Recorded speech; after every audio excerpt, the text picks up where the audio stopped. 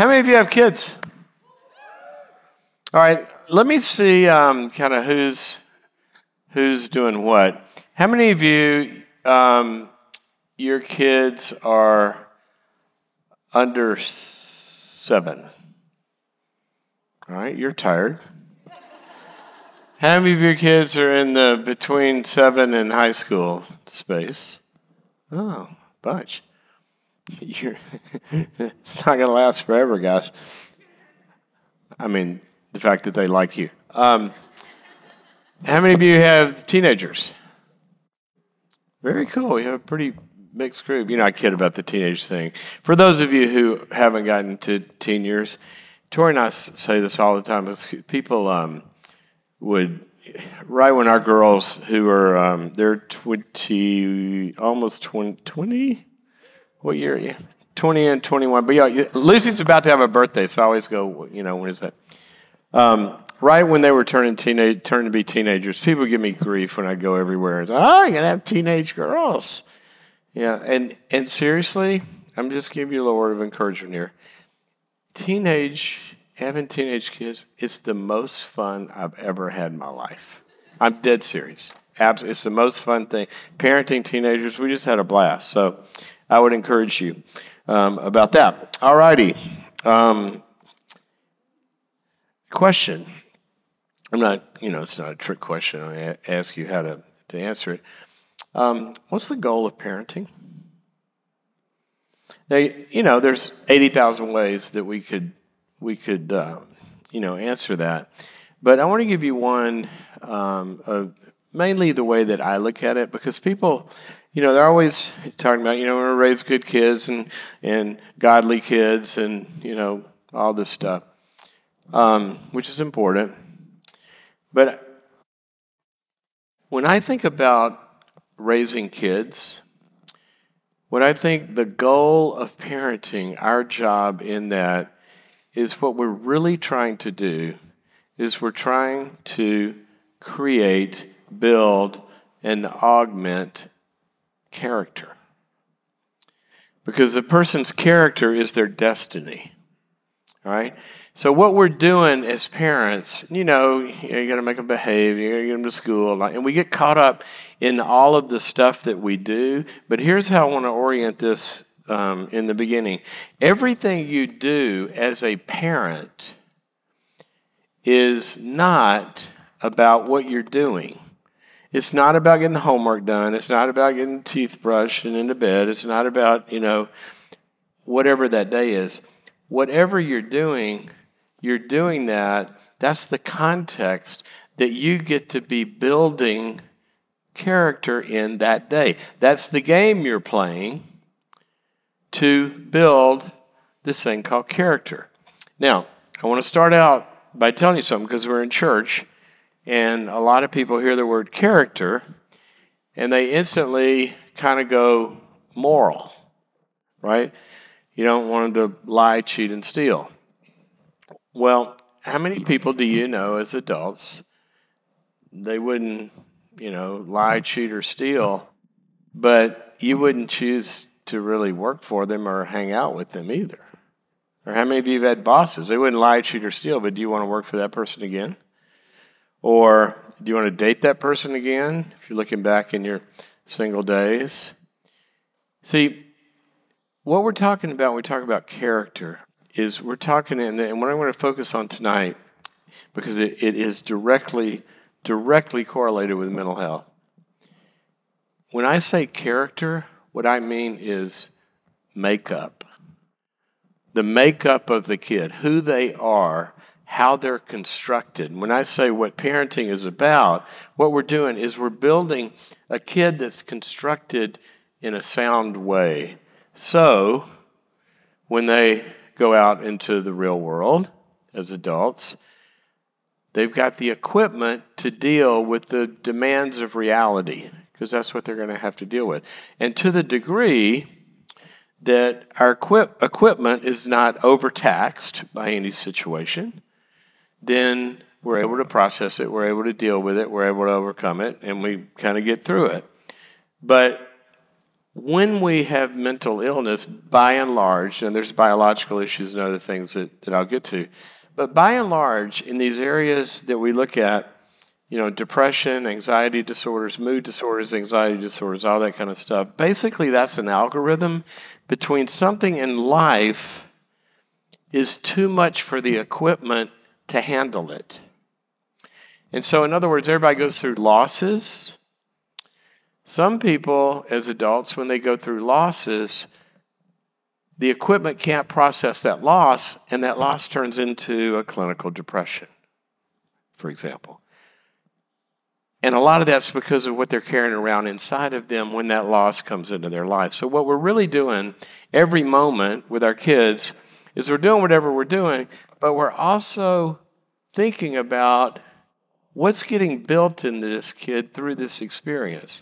Now, originally, the word character, that's one of the words it came from. It means experience. In fact, the English word for it was an engraved mark. When you engrave, a bracelet or something, you leave a mark on it. Well, that's what experience does to us. It builds us.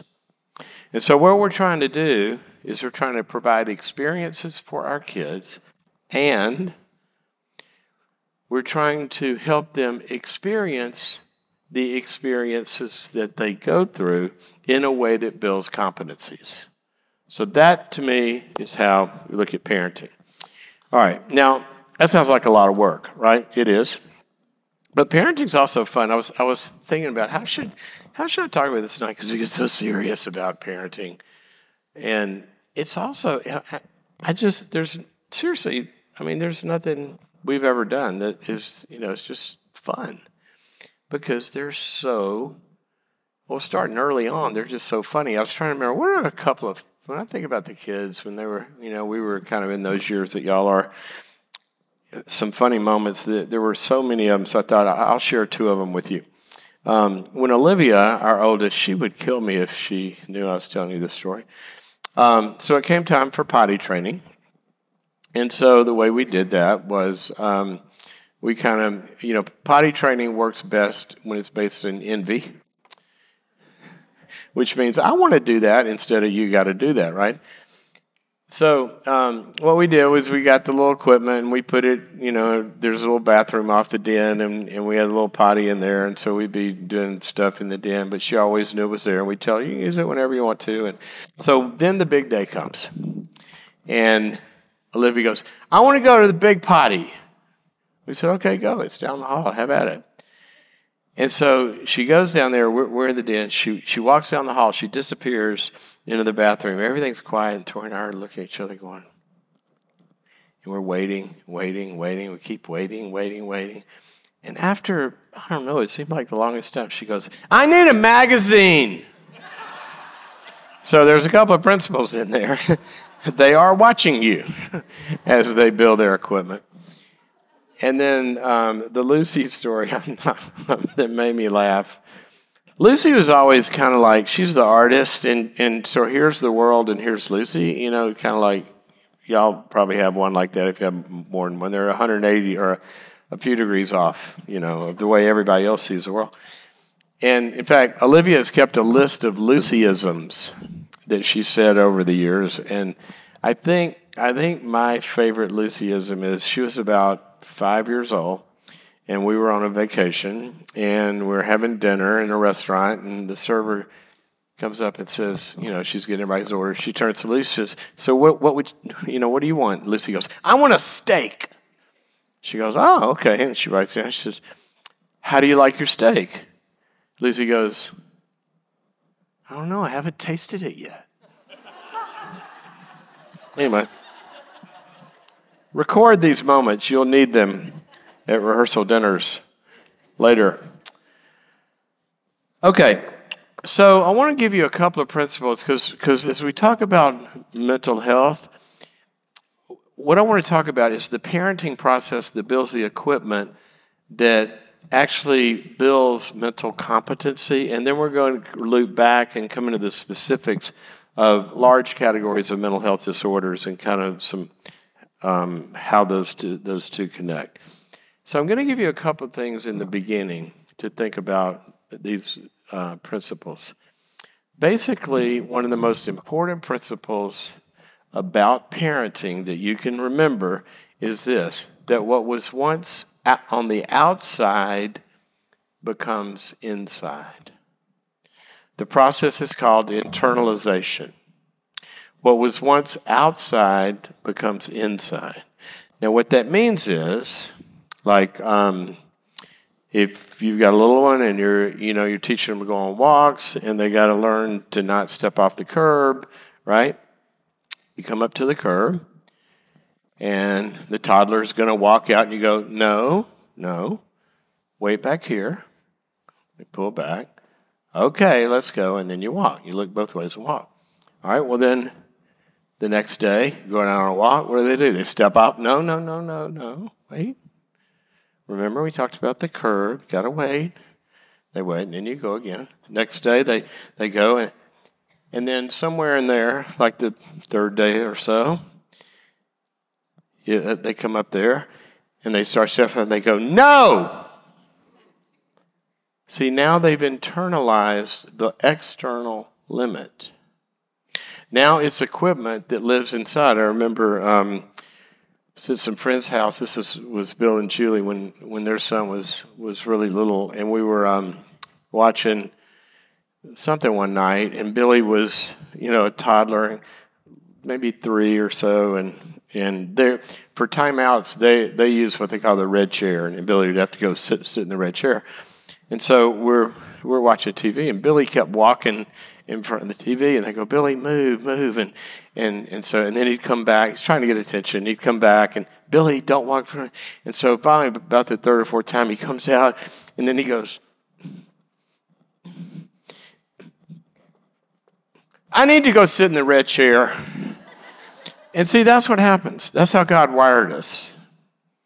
And you've got to remember, and so that's one thing. What's external becomes internal. The second thing is this, that for behavior and character and competencies to be built, there's a neurological process. And if you do it this way, you will be building things inside your kid. And here's the process. Number one, there has to be awareness. So they got to know what we're talking about. We got to give them the expectation. We got to explain something to them. That's the curb. I don't want you walking in the street. Notice I said, I don't want you.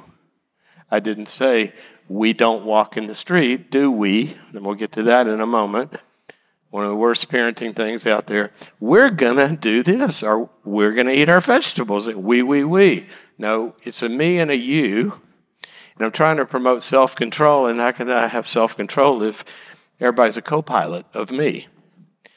So I'm going to say, okay, I want you to stop. Now we're going to teach them this. The first thing, anything you're trying to teach your kid is awareness. But awareness will not build any kind of internal structure. It just doesn't do it. That's why when you go hear Gare on Sunday, and you hear this sermon, you go out in the week, you're not different yet. Now, the sermon, the awareness, what you're teaching your child is absolutely 100% essential. He gives us God's ways. He teaches us. We've got to be aware of it. But as Jesus said, how many people know the verse, the truth shall set you free? How many of you know that? Okay, tell me what it says right before then. You shall know the truth, and the truth shall set you free. All right? So everybody thinks, okay, got to know the truth. Got to memorize the Bible. Got to have teaching. Got to have all this. Absolutely. But what does it say right before that? We never hear it, do we? Here's what it says. Jesus said, if you hold to my teachings, if you walk in my teachings, if you do these things I'm talking about, then you shall know the truth, and the truth shall set you free. So remember, knowing is not enough, but knowing is essential. Thank you, Gare, for preaching to us. But something has to happen after Sunday. And the second thing that parenting's got to do is have something called focused attention on what we've talked about. And focused attention means, like Deuteronomy 6 says, as we're walking through life, we're pointing out stuff on the go when they're doing it. Okay? And we're getting close to the curb.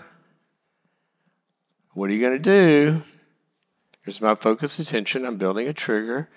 And then the third thing is deliberate practice. Okay, I'm putting some big picture concepts up here first. Number one is internalization. They're going to take from you.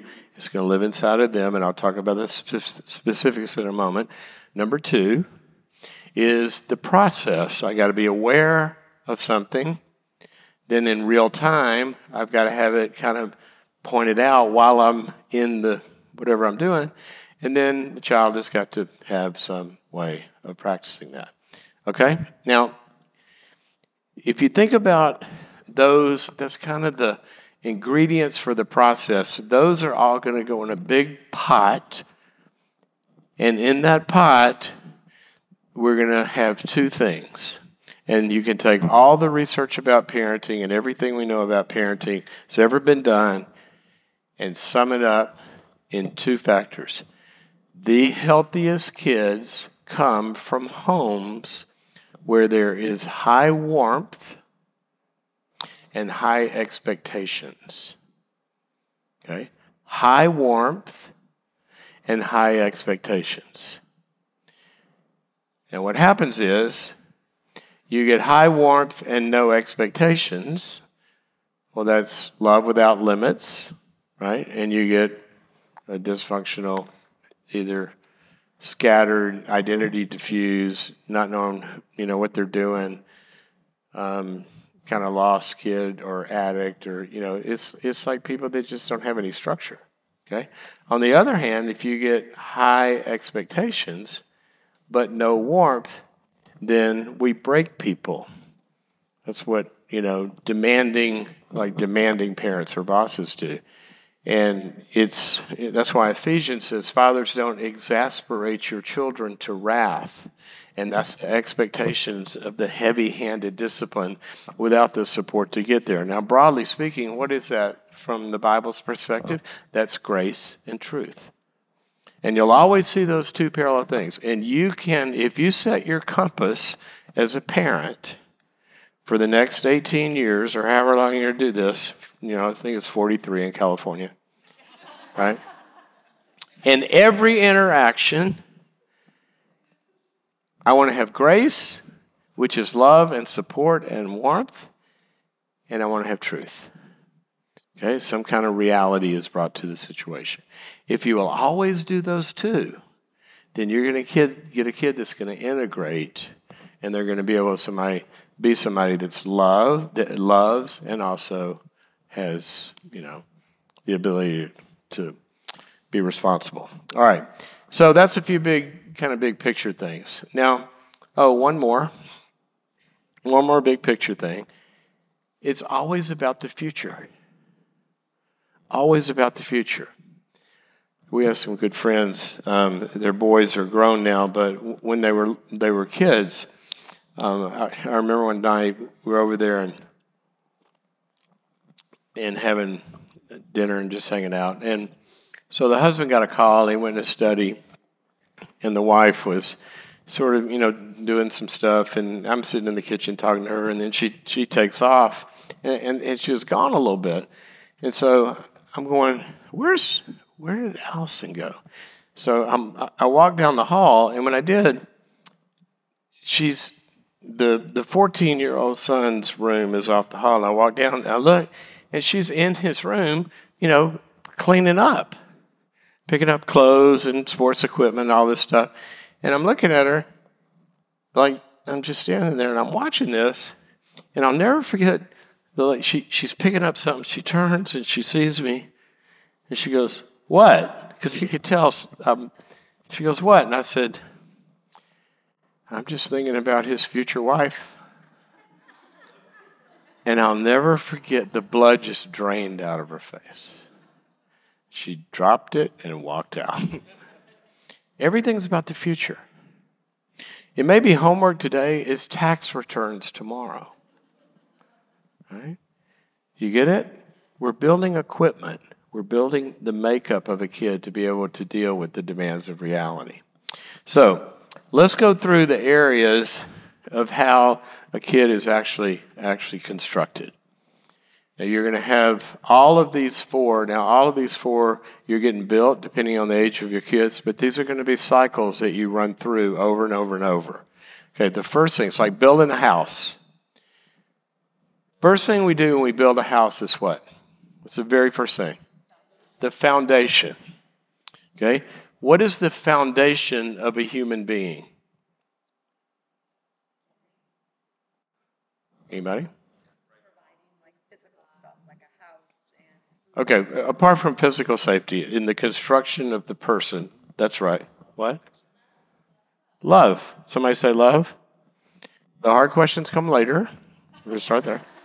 Okay, now, but specifically what we mean by love, when we're talking about mental capacity, specifically what we're talking about when we talk about love, we're not talking about so much in the foundation of a human. We're not talking about acts of service or choices or things we do for them, even though that's an aspect of love. But in mental health and building a human, what we're talking about when we're talking about love is we're talking about attachment. We're talking about connection. We're talking about the capacity. This is the most important thing that you're going to build in your child.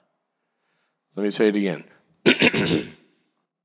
The most important thing you're going to build in your child is the ability to make an emotional investment in people. And from that emotional investment, to draw from the outside what they need for the inside. All right? That's called dependency. It's built on trust. It's built on vulnerability. And it starts out, that's why God didn't make babies where they show up. I mean, how many of you, old ladies, if you had kids, unless you adopted them, you gave birth to them, the ones that you gave birth, how many of you, right when that newborn was delivered out of your body, how many of your babies turned to you and said, "Gee, Mom, was that hard on you? Can I help you? Can I clean up around here? What do you need?" See, they didn't do that, did they? What did they do? Not only that day, but continuously, what did they do? Wee, wee, wee. What is that? What that is that is a scream out of a need state for a connection to something in the outside world that is going to have a transformational moment where that need state of terror, panic, anxiety, hunger, whatever that is, and that connection is going to transform that need state into something that goes, ah. Okay? They don't have that capacity inside that gets internalized from the outside. Now what happens is, as you're doing that over and over and over, and over and over and over, what happens? You pick them up. The scientific term for this is called attunement. And basically, it is you're building on the skill of empathy. And if you look at, mommy's face, take mothers and babies, or the caretaker, what are they doing? They're mirroring, and they're cooing, and they're making all this, noises that nobody understands. But they're like in this dance, and this kid's being transformed out of terror into calm. All right? What happens over time? Well, in the beginning, it's probably, every 3 hours or so. Right? And they take it in, they go into a milk coma, and then they wake you up later. But as that continues, because of the process of internalization, now what was once on the outside, meaning mommy's love or mommy's care or daddy or caretaker or whoever it is, but love, what was once on the outside is being gradually turned into character or makeup or wiring on the inside so that they're going to get to be, at some age, it usually consolidates around 3, where they're going to go in the backyard and not have separation anxiety. Why? Because they still got mommy or the caretaker or their love. See, now they go, this is why you can go to work and you're in a stressful day and you look at your phone and there's your spouse's picture or loved one's pictures, or, we always turn to our dog when we need comfort. There's Finley. And what happens? You just kind of have this warm bath, right? Why? Because you've internalized that love. So when you're talking about a child, the process of emotional attunement will not end. It starts there, and it's going to go all the way through. And what happens is, get to the mental health part, a lot of behavioral problems, for example, people kind of think, well, they just need discipline or boundaries or something like that, when really what's driving that underneath it is some sort of isolation or disconnection or whatever that might even come later. So now they're in the 6th grade and they feel outside the friend group. Well, they get isolated. Well, then that's the formula for a depression or worse. So remember, the first skill of parenting that never goes away is empathy.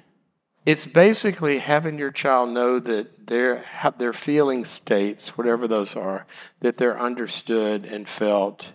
And y'all know this. It's just empathy. I remember a friend of mine who's a psychologist was saying one time his wife went on a trip, and their daughter was like, I don't know, 5 or something. And so he had to get her off to kindergarten, and she's lollygagging. He'd look in there and say, I forgot what her name was, Sam, get ready, we got to go. And she's like, okay, but she's lollygagging, and he comes back, get ready, I told you to get, and he says he keeps coming back. He's kind of getting amped, he's going to be late, and then he's getting exasperated. we got to get ready. And then, she's kind of looks lost, and then it hits him, and he says to himself, he said, what would I do if this were one of my patients? I mean, she's acting out, right? He said, how would I formulate this? He said, and then I went, oh my gosh. He walks over to her. He got down, in her face, eye to eye, and he looks at her and he says, you miss your mommy, don't you? You miss your mommy, don't you? And she goes, no. And she falls in his arms. He says, I know, I miss her too. And then he's holding her and she's crying. And then all of a sudden she goes, Daddy, we got to go. Well, see what happened. What happened was that empathy made everything else work. All right, so I'm not going to spend all night on this, but I want you to remember, all the way through, your child is going to need from their parents that you understand me. And we want to, as parents, our default is to persuade them and teach them and tell them and get them out of that state and this, that, and the other, when mainly what they need primarily in the beginning is for us to be there. Okay?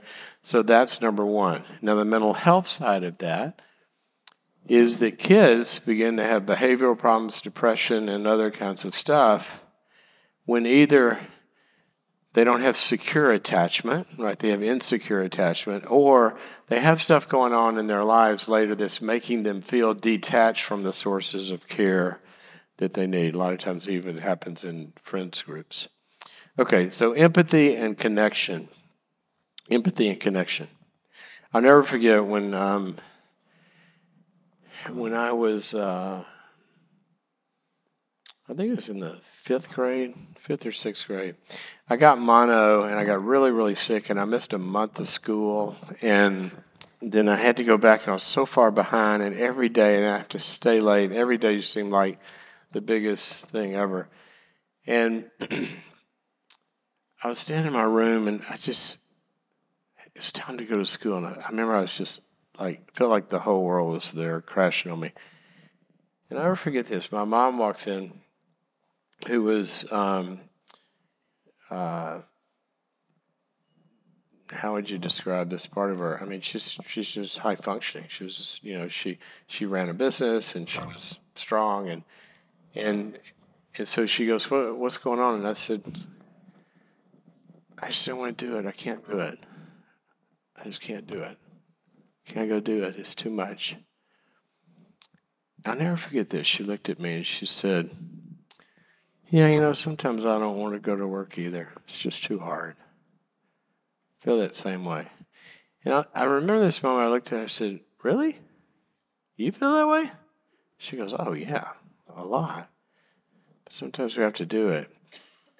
And I just remember something shifted in that moment of the identification with the need. It's like a guy was riding on a plane one time. He was talking about his daughter, his teenage daughter, and he said, I'm struggling with her. She needs some boundaries. And he said, you know what those are? It's kind of weird when I get that question. I go, yeah, I've heard of those. And he says, because teenagers, I said, well, why do you think she's acting out? He said, well, because teenagers are rebellious. I said, yeah, but why do you think she's acting out in the way she is? He said, because that's what teenagers do. They're rebellious, and she needs some strong boundaries and all this. I go, but what do you think's driving that behavior? And he goes, what do you mean? I said, what do you think she's going through at school right now?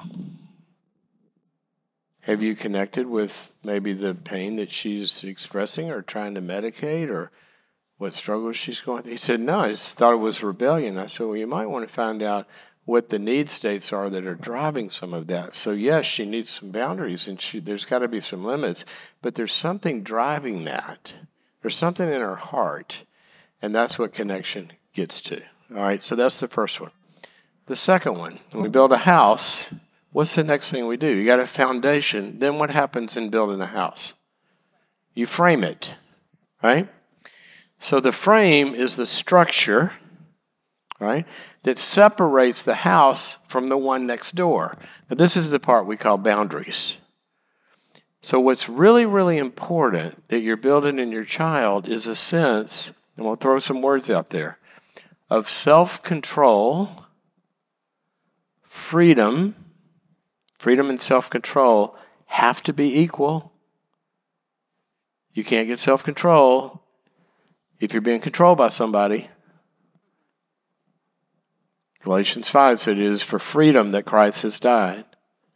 And see, as parents, we're afraid to give kids freedom, but that's the only way they're going to build self-control. Now turn to your spouse. I'm going to give you a chance because you're in the shrink's office tonight. I know you've been wanting to tell them something for a long time. Turn to your spouse and look them in the eye and say this: you are a control freak. It's true, right? And you know why I can say that and I know it's true? Because they are. Because God made them that way. God made each of us to have something called self-control, autonomy.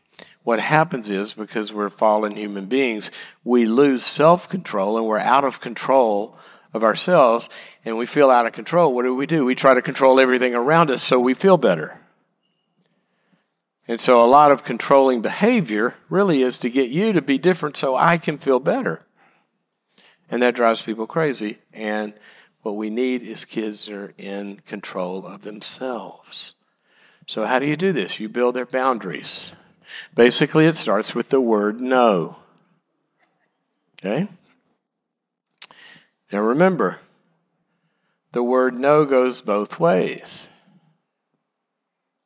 I've got to be able, as a kid, I've got to be able to hear no and still love the person that's telling me no.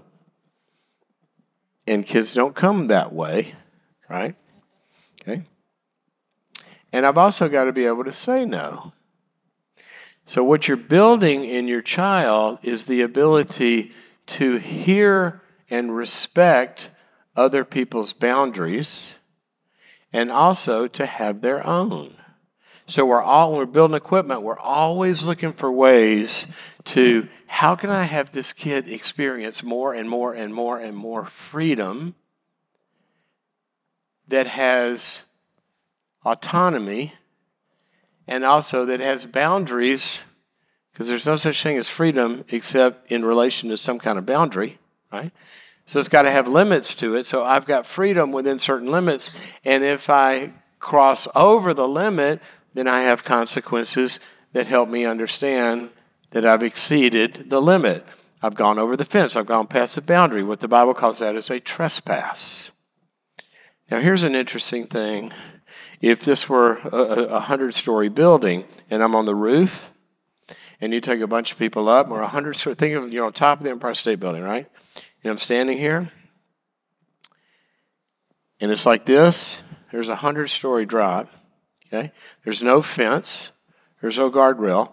They've done studies like this, and they bring a big group of people. We're going to go look at the view, and they take them on top of the building, and they get them to just look at the view.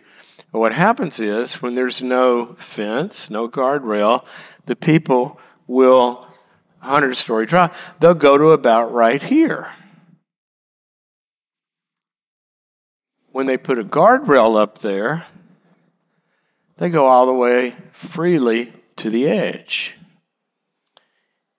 And what parents have always got to be figuring out is, am I giving enough space for them to experience all of who they are without too much space to where they fall over the edge? And we make the mistake in both ways. And we do it out of our own issues.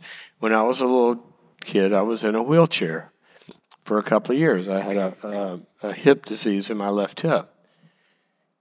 And I remember when the girls were little, Olivia was a psycho. I'm not kidding. I wanted to put her on lithium like at birth. The girl was all over the chandeliers and everything. She was everywhere. And we had these stairs that were wooden stairs, and they're, kind of slippery. And I was always like, and Tori's going, leave her alone. Let her go. And I'm like, and I caught myself, I was over-identifying with her from my own when I would fall downstairs in braces and crutches and all that. And sometimes our own experience and our own wiring will cause us we have to see the kid for who they are. All right? So, boundaries, basically, I'm going to give you 3 words: freedom, responsibility, and love. This is a formula, and I used to teach the kids this, especially when they got to be teenagers. In fact, I got one of the things that our kids hated was the whiteboard. They call it, oh, great, we're going to have a life lesson now. And so I would draw it up on the board. Actually, I'm not going to screw that up because I want to use it for something in a minute. I put the formula, girls, you're about to be teenagers, and I said, here's how this is going to work. You're going to want more and more freedom in the next, call it 5 years. And you're going to be asking for more and more freedom. Here's my goal. I want you to have 100% freedom. I do not want to control anything you do. I am too busy to be in control of you. I want you to be in control of yourselves. And here's the way this is going to work. Freedom equals responsibility equals love. I promise you what I will do is I will always make sure that equation is equal. So what that means is, if you have a certain amount of freedom and you use it responsibly, and the way we evaluate what's responsible is love. Are you hurting yourself or someone else? Are you doing something destructive to you or someone else? If all of those are equal, we're fine, right? But if they get off, if I give you freedom, this much freedom, and you are not using it with an equal amount of responsibility, because you're doing something that's, not good for you or somebody else, then the freedom's going to go down because I will make it equal. That's my job. Your job is to figure out what you want the number to be, and you get to regulate that. So we went skiing for spring break, and Olivia had taken her best friend Vanessa to Utah with us, and we were sitting in the Salt Lake airport. We got delayed. It was a Sunday night, and late Sunday night, and we're delayed. And Olivia goes, "Dad, can Vanessa?" Never mind. I said, "What?" And we're all sitting there. She goes, "Never mind." I said, "What?" She said, "I was going to ask you, can Vanessa spend the night tonight?" Sunday night. She said, "But I know, I shouldn't have. It's a school night. She can't spend the night." I go, "Olivia, why do you ask me that?" She goes, "I know." I said, "Olivia, why'd you ask me that question?" She goes, "I know." I said, "No, you don't." I said, "The reason I'm asking you why you asked me that question is that it's a stupid question. You know how I'm going to answer it." She goes, "I know. You're going to say, Olivia, how am I going to answer the question?" I kept looking at her. She's trying to figure out. I said, "How am I going to answer that question?" And then all of a sudden she goes, "The formula." I said, "Yeah, that's how I'm going to answer it." So she's trying to figure this out. I said, "What do you think the answer is?" "Let me tell you the answer, because I'm confusing you. You have a 4.6 grade point average. You're so responsible in all of your school, and I would think that having her spend the night tonight is going to make you flunk a test tomorrow and not get your work done or whatever. It'd be harmful to you or her. You wouldn't be doing it. So I'm not going to make this decision for you. You got to figure it out, but I trust you to do that." All of a sudden, Vanessa goes, "Will you talk to my parents?" But see, what that teaches them is self-control. And what we do a lot of times is we don't have enough or we have too much. But you don't want to debilitate your kids' ability to have something that psychologists call agency, the Bible calls freedom, where they're making choices. I'll give you another little Bible test. What's Joshua's most famous verse? Anybody? "As for me and my house, we will serve the Lord." Tell me what it says in the verse before that. Isn't this interesting how we do this in the church? Here's what it says. "If it's disagreeable to you to serve the Lord, then serve whom you will. But as for me and my house, we will serve the Lord." Freedom, responsibility, and good things follow that. But see, we forget the choice part of that. And where parents get into trouble, which does produce anxiety disorders and depression and addictions, is when we've got over-controlling stuff to where the child loses their agency, which ends up losing their ability for self-control. So what we got to do is we have to create this space where I want you to do this and not that. If you do this, good things happen. If you do that, you're not going to like it, but it's up to you. And you give them choices. There are appropriate ones at different ages. I love the story. So picture this. Johnny is 14. Johnny's on the couch playing video games. And his mom comes down the stairs and says, "What are you doing? I told you, you've got to get off that couch. You need to get off that couch right now, and you need to go do your chores, and you need to get off that couch and do your homework and do the backyard, and you need to do all this." And Johnny's rolling his eyes and nodding, and she keeps telling him what he needs to do. If I were czar, I would make a rule that the phrase "you need" is no longer allowed in the English language. It is the most confusing crazy maker ever.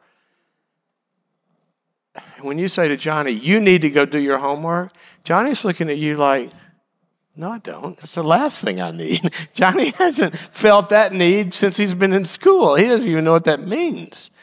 What's true is, I need Johnny to go do his homework because I'm feeling anxious about it. So here's the big thing in parenting and boundaries. What we're trying to do is we're trying to transfer the need to do the behavior from the shoulders of the parent to the only one who can do the behavior, and that's the shoulders of the child. So when I come in and say, you need to get off your butt and you need to go turn off those video games and you need to do this and you need to do this, compare that to this. This is the parent who's in control of themselves. Johnny, can I talk to you for a second? So here's the deal. We're going to see the Lakers tomorrow.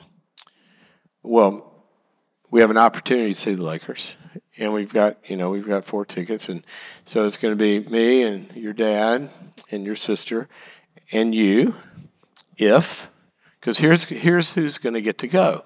Everybody that's done their chores today is going to get to go to the Lakers game tomorrow. So, Dad's got some stuff at work, and I've got to go do this, and your sister, I've already sent her off, and you, I told you to finish that module in your homework, and, to do the backyard. So here's the way. So it's going to be awesome. We got great seats, but here's the way it works. We're going to have an inspection at 5 o'clock, and everybody's going to meet. We're going to have a little family meeting at 5, and whoever's done their chores, they're going to get to go.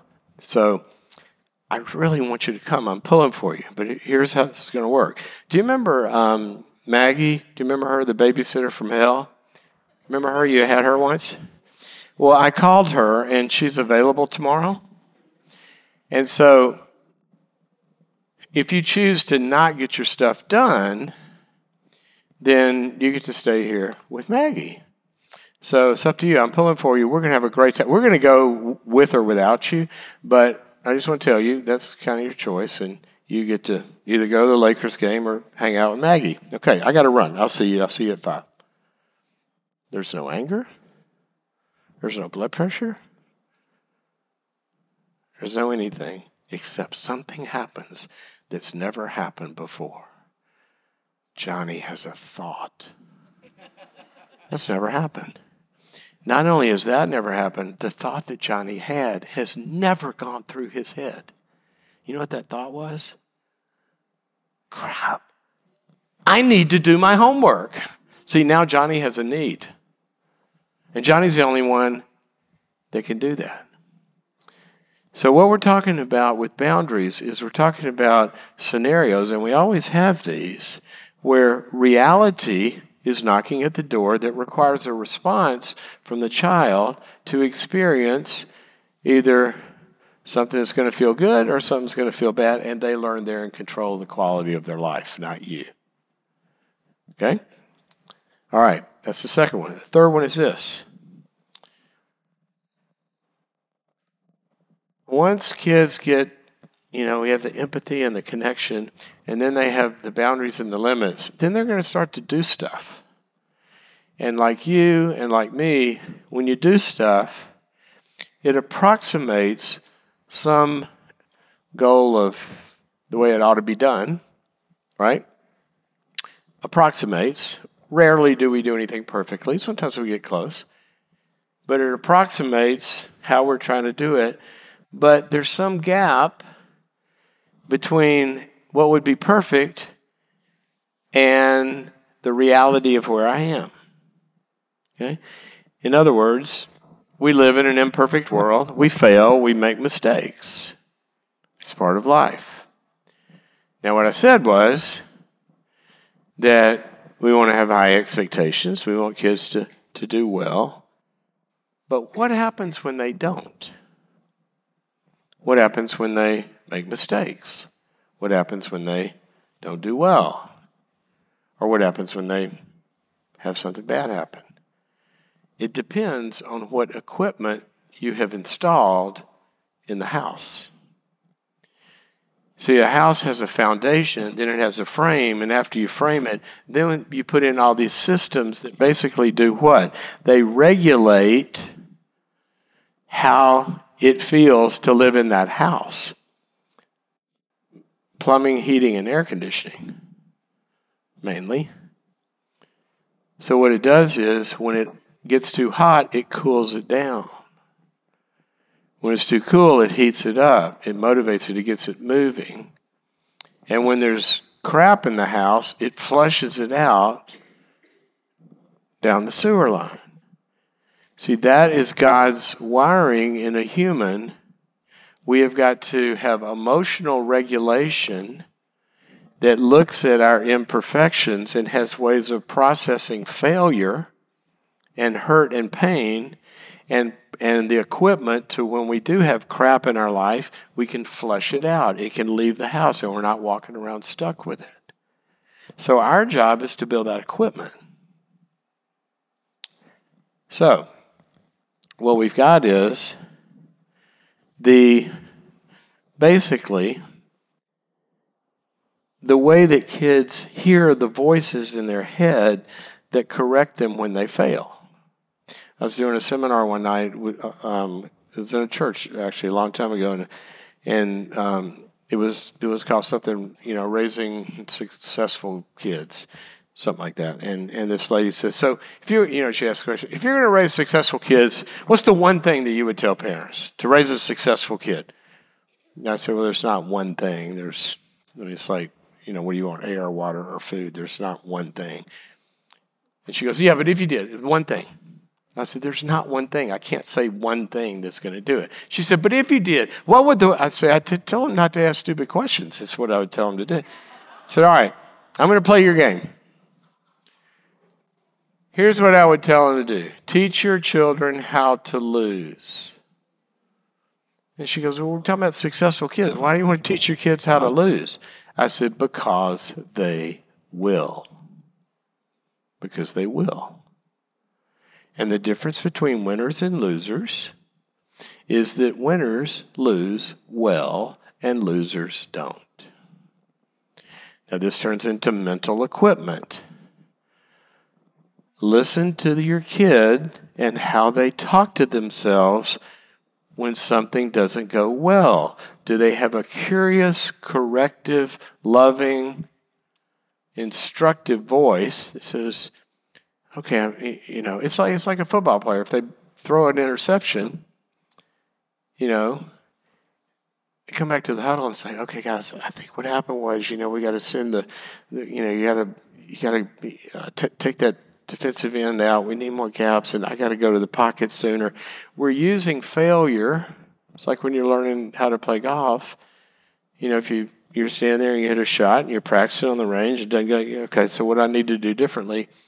If you hear themselves like learning and correcting themselves in a loving, correcting, guiding way versus such an idiot, I can't believe I did that, and they get down on themselves and critical, I'm so stupid, all this critical anger-based stuff, which a lot of it does come from us, right? If we lose it, they internalize that, and that's their corrective voice. Fathers, don't exasperate your children with wrath. That's what Ephesians says. So what we have to do is we need to be, and remember what the Bible says, and if there's anything that neuroscience teaches us about this, is this.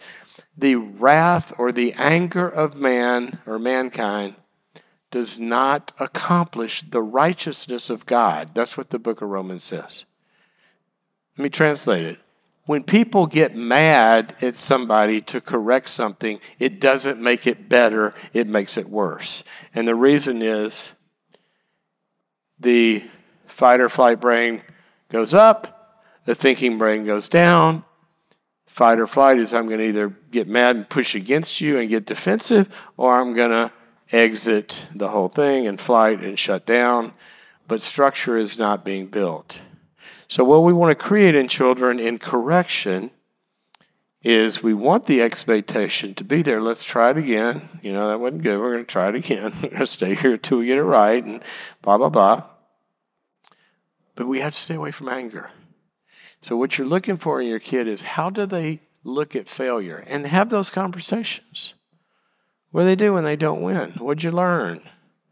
I hope what you learned is there's another game next week, right?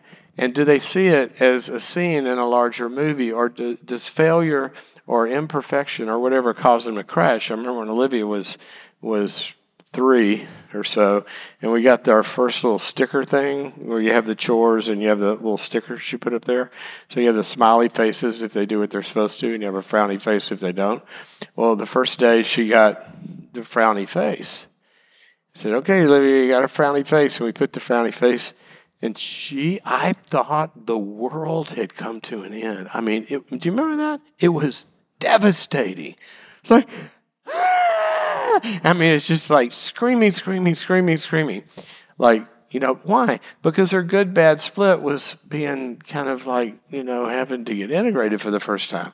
And so we kind of worked through that, and then we go do whatever. I came back that afternoon. The little stinker had gone and gotten a new smiley face and put it on top of the other. And I said, uh-oh, we got a problem. We got to work on her perfectionism. So the mental health world has a term for this.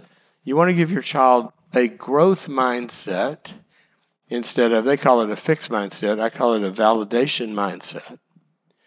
A validation mindset, and we have this problem as adults, when we look at an event, like I turned in that report, or I made that sales call, or I hit that shot on the golf course, or I made that dinner, or I threw that party, and if it doesn't go well, a validation mindset looks to events to validate, am I good or bad? Well, I'm a sucky party giver.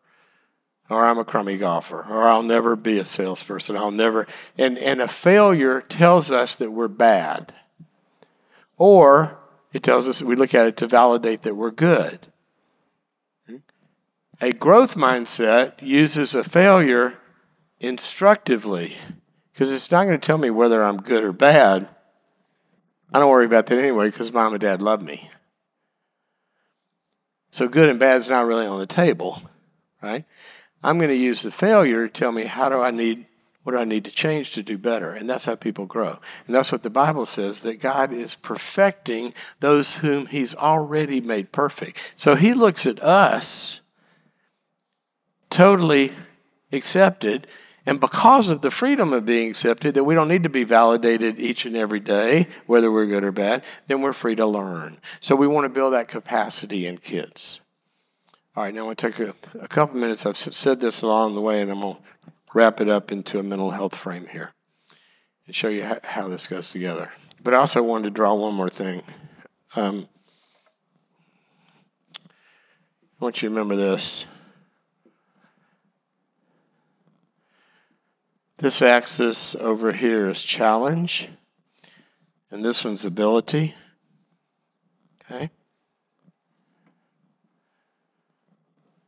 This zone right in here, that's where we want, here's sort of the air traffic controller. That's where you want to be pushing your kids into that zone.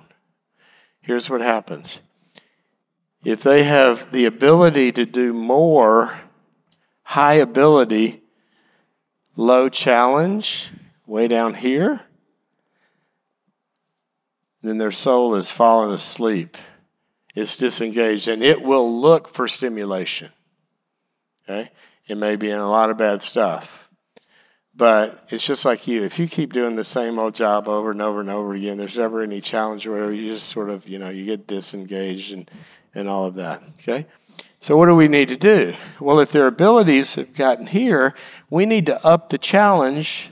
Instead of being here, we're going to up the challenge and pull them up here into the zone. And where we want to pull them is we want to pull them right above the line into the overwhelmed place. Okay? Now, I don't mean really overwhelm them, because that's when we have expectations for challenging kids. There's no way that's way above their ability or way above their developmental level. And if they're doing that, we want to bring them back down here. But sometimes they'll try to be here, and sometimes they'll try to be here. Our job is to always keep them here. When I was teaching Lucy how to swim, had her in the corner of the pool, and I said, okay, swim to Daddy. And she goes, no, Daddy, closer. And I take a step. She goes, okay, swim to Daddy. No, Daddy, closer. And finally, it's like, Lucy, this isn't swimming. You got to get out here. And I'm not going to go to the other end where she can drown. But we've always got to be we've always got to be looking for what they can't quite do that we're trying to equip them to do. And that's how that's going to continue to go up. I remember Tori and I were at a dinner party one night, and somebody's talking about their kid. They're so tired that night because the night before the kids were up so late. Their kids were, what? I remember this, 5 or 6 years old or something. I don't remember. 4, 3, something. Actually, I'm confusing two things. One of them was they were up too late, and we're thinking, who's the parent in this house? I mean, how do the kids get to set the bedtime rule? And they go, well, that's what. And seriously, they were taking the cues from the kids when you go to bed. Huh? They were 2?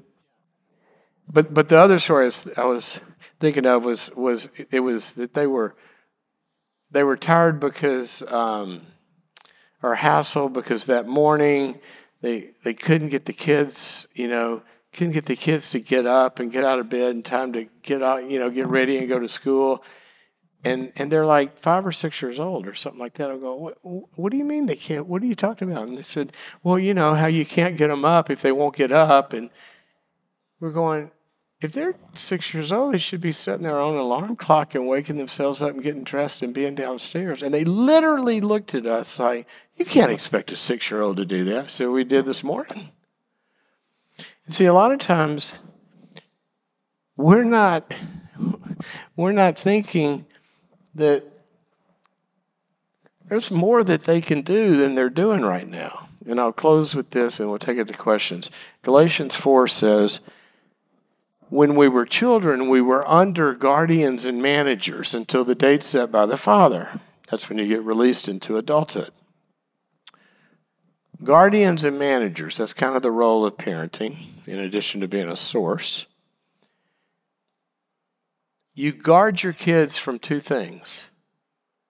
You guard them from their grandiosity, where they think they can do more than they're ready to do.